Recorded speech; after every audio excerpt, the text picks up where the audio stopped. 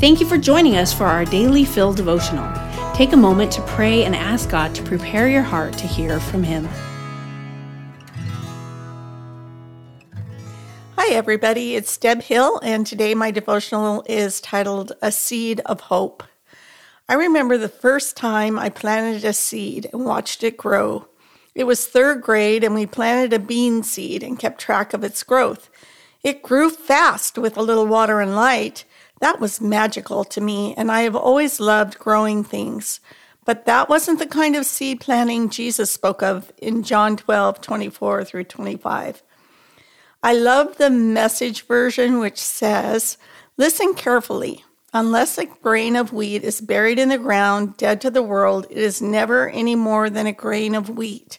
But if it is buried, it sprouts and reproduces itself many times over. In the same way, anyone who holds on to life just as it is destroys that life. But if you let go, reckless in your love, you'll have it forever, real and eternal." I've had trouble understanding that a seed would need to die in order to become a plant. A seed is full of the potential of life and continues to be so as it becomes a plant, I thought. The problem, though, was with how I viewed the process. The seed is planted, it undergoes some sort of process. It varies a little bit on the plant type, but remains essentially the same. And then a sprout appears and grows into a full-fledged plant. Can you dig up the plant and find its seed down at the bottom with planty bits growing from its insides? No. It's essentially died to itself. It ceases to be a seed in order for the plant to live. It can no longer find its identity in that of its old self, a seed. That's what Jesus is talking about here in a couple of ways. If we never plant spiritual seeds, there is not a chance for people to grow and bear the fruit of the Spirit. In the same way, if we try to hold on to our life, the seed, just as it is, it dies.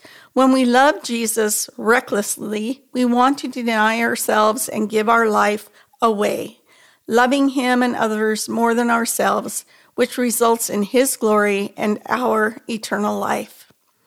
Mark 8:34 through 35 says, "And calling the crowd to Him with His disciples, He said to them, 'If anyone would come after me, let him deny himself and take up his cross and follow me. For whoever would save his life will lose it, but whoever loses his life for my sake and the gospel's will save it.'" Ask yourself how, as a plant that was once a seed, are you still growing, bearing fruit, and planting seeds?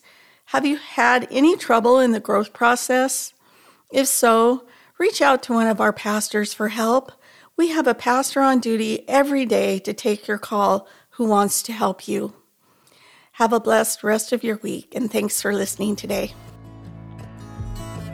Daily Fill Devotionals is a ministry of Emmanuel Faith Community Church.